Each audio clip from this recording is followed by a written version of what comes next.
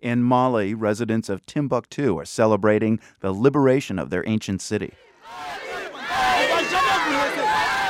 French and Malian troops reclaimed the city yesterday. It had been under the control of Islamist rebels for the past 10 months. Preservationists, though, continue to worry about the fate of ancient texts that have been housed at Timbuktu's Ahmed Baba Institute. The rebels torched the institute as they fled the city, possibly destroying tens of thousands of priceless historical documents. Vivian Walt is following the story for Time magazine. There seems to be, Vivian, conflicting reports about the fate of those documents. What are your sources telling you? Are they safe or are they destroyed? Most of my sources in Timbuktu have been telling me for months that they have hidden them away.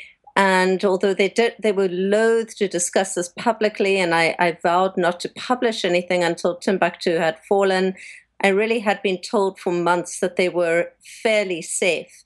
Last night, most of my sources told me that they had hauled out almost all of the documents from the Ahmed Baba Center, the major library in Timbuktu, and hidden them in a safe house elsewhere.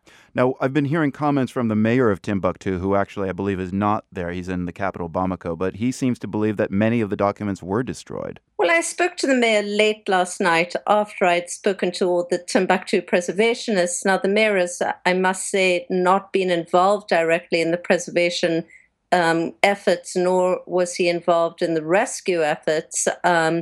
And he did concede that he knew that many of the manuscripts had been removed, although some of them had been left behind. As far as I could understand from my sources, some of them had been left behind partly because they were in such a rush to get them out of there, and also because they didn't want to make it look as if the center had been totally emptied deliberately. Right. So any word on those documents that remained in the library? Because this is a new library built in 2010, and those documents that didn't make it out, presumably, are they destroyed or do we just not know? Nobody's actually taken an exact inventory, and part of the problem is that the telephone lines to Timbuktu are still cut. People are actually walking or cycling to the nearest village where there is a telephone line so that they can call people in Bamako to tell them what they're seeing. So they are going to need a few days to piece it all together. But I think we can safely say that, yes, there certainly were documents that were destroyed, maybe hundreds of documents, but thousands nonetheless were saved thanks to the bravery and the determination of some of the Timbuktu residents who regard these documents as their most absolutely precious family heirlooms and local cultural history. Now, one thing many people in Timbuktu, in Mali, all over the world knew about these documents before the risk from the extremists came into Timbuktu was that there was a lot of neglect. They were not very well cared for. Do you think this incident, the risks that these documents faced, and now they seem safe, relatively speaking, will that neglect change? I mean, will there be greater care taken now to preserve these documents? Well, it's astonishing when you go to Timbuktu and you see really that 90% of them are being stashed away in rickety closets in somebody's mud house in the middle of the desert. It's just, one's mouth drops open. And it's going to take a lot of money and, in some ways, political compromise to get these documents into a place where they really are properly curated and looked after as they would any other precious museum piece, which is what they are. The real problem is that the people of the North have absolutely no faith and no trust in the people in Bamako, and hence there was really a bit of a political battle as to where they should be housed, and they would never have gotten the agreement from the people in the North to house them in Bamako, which of course would be a lot safer. Incredible.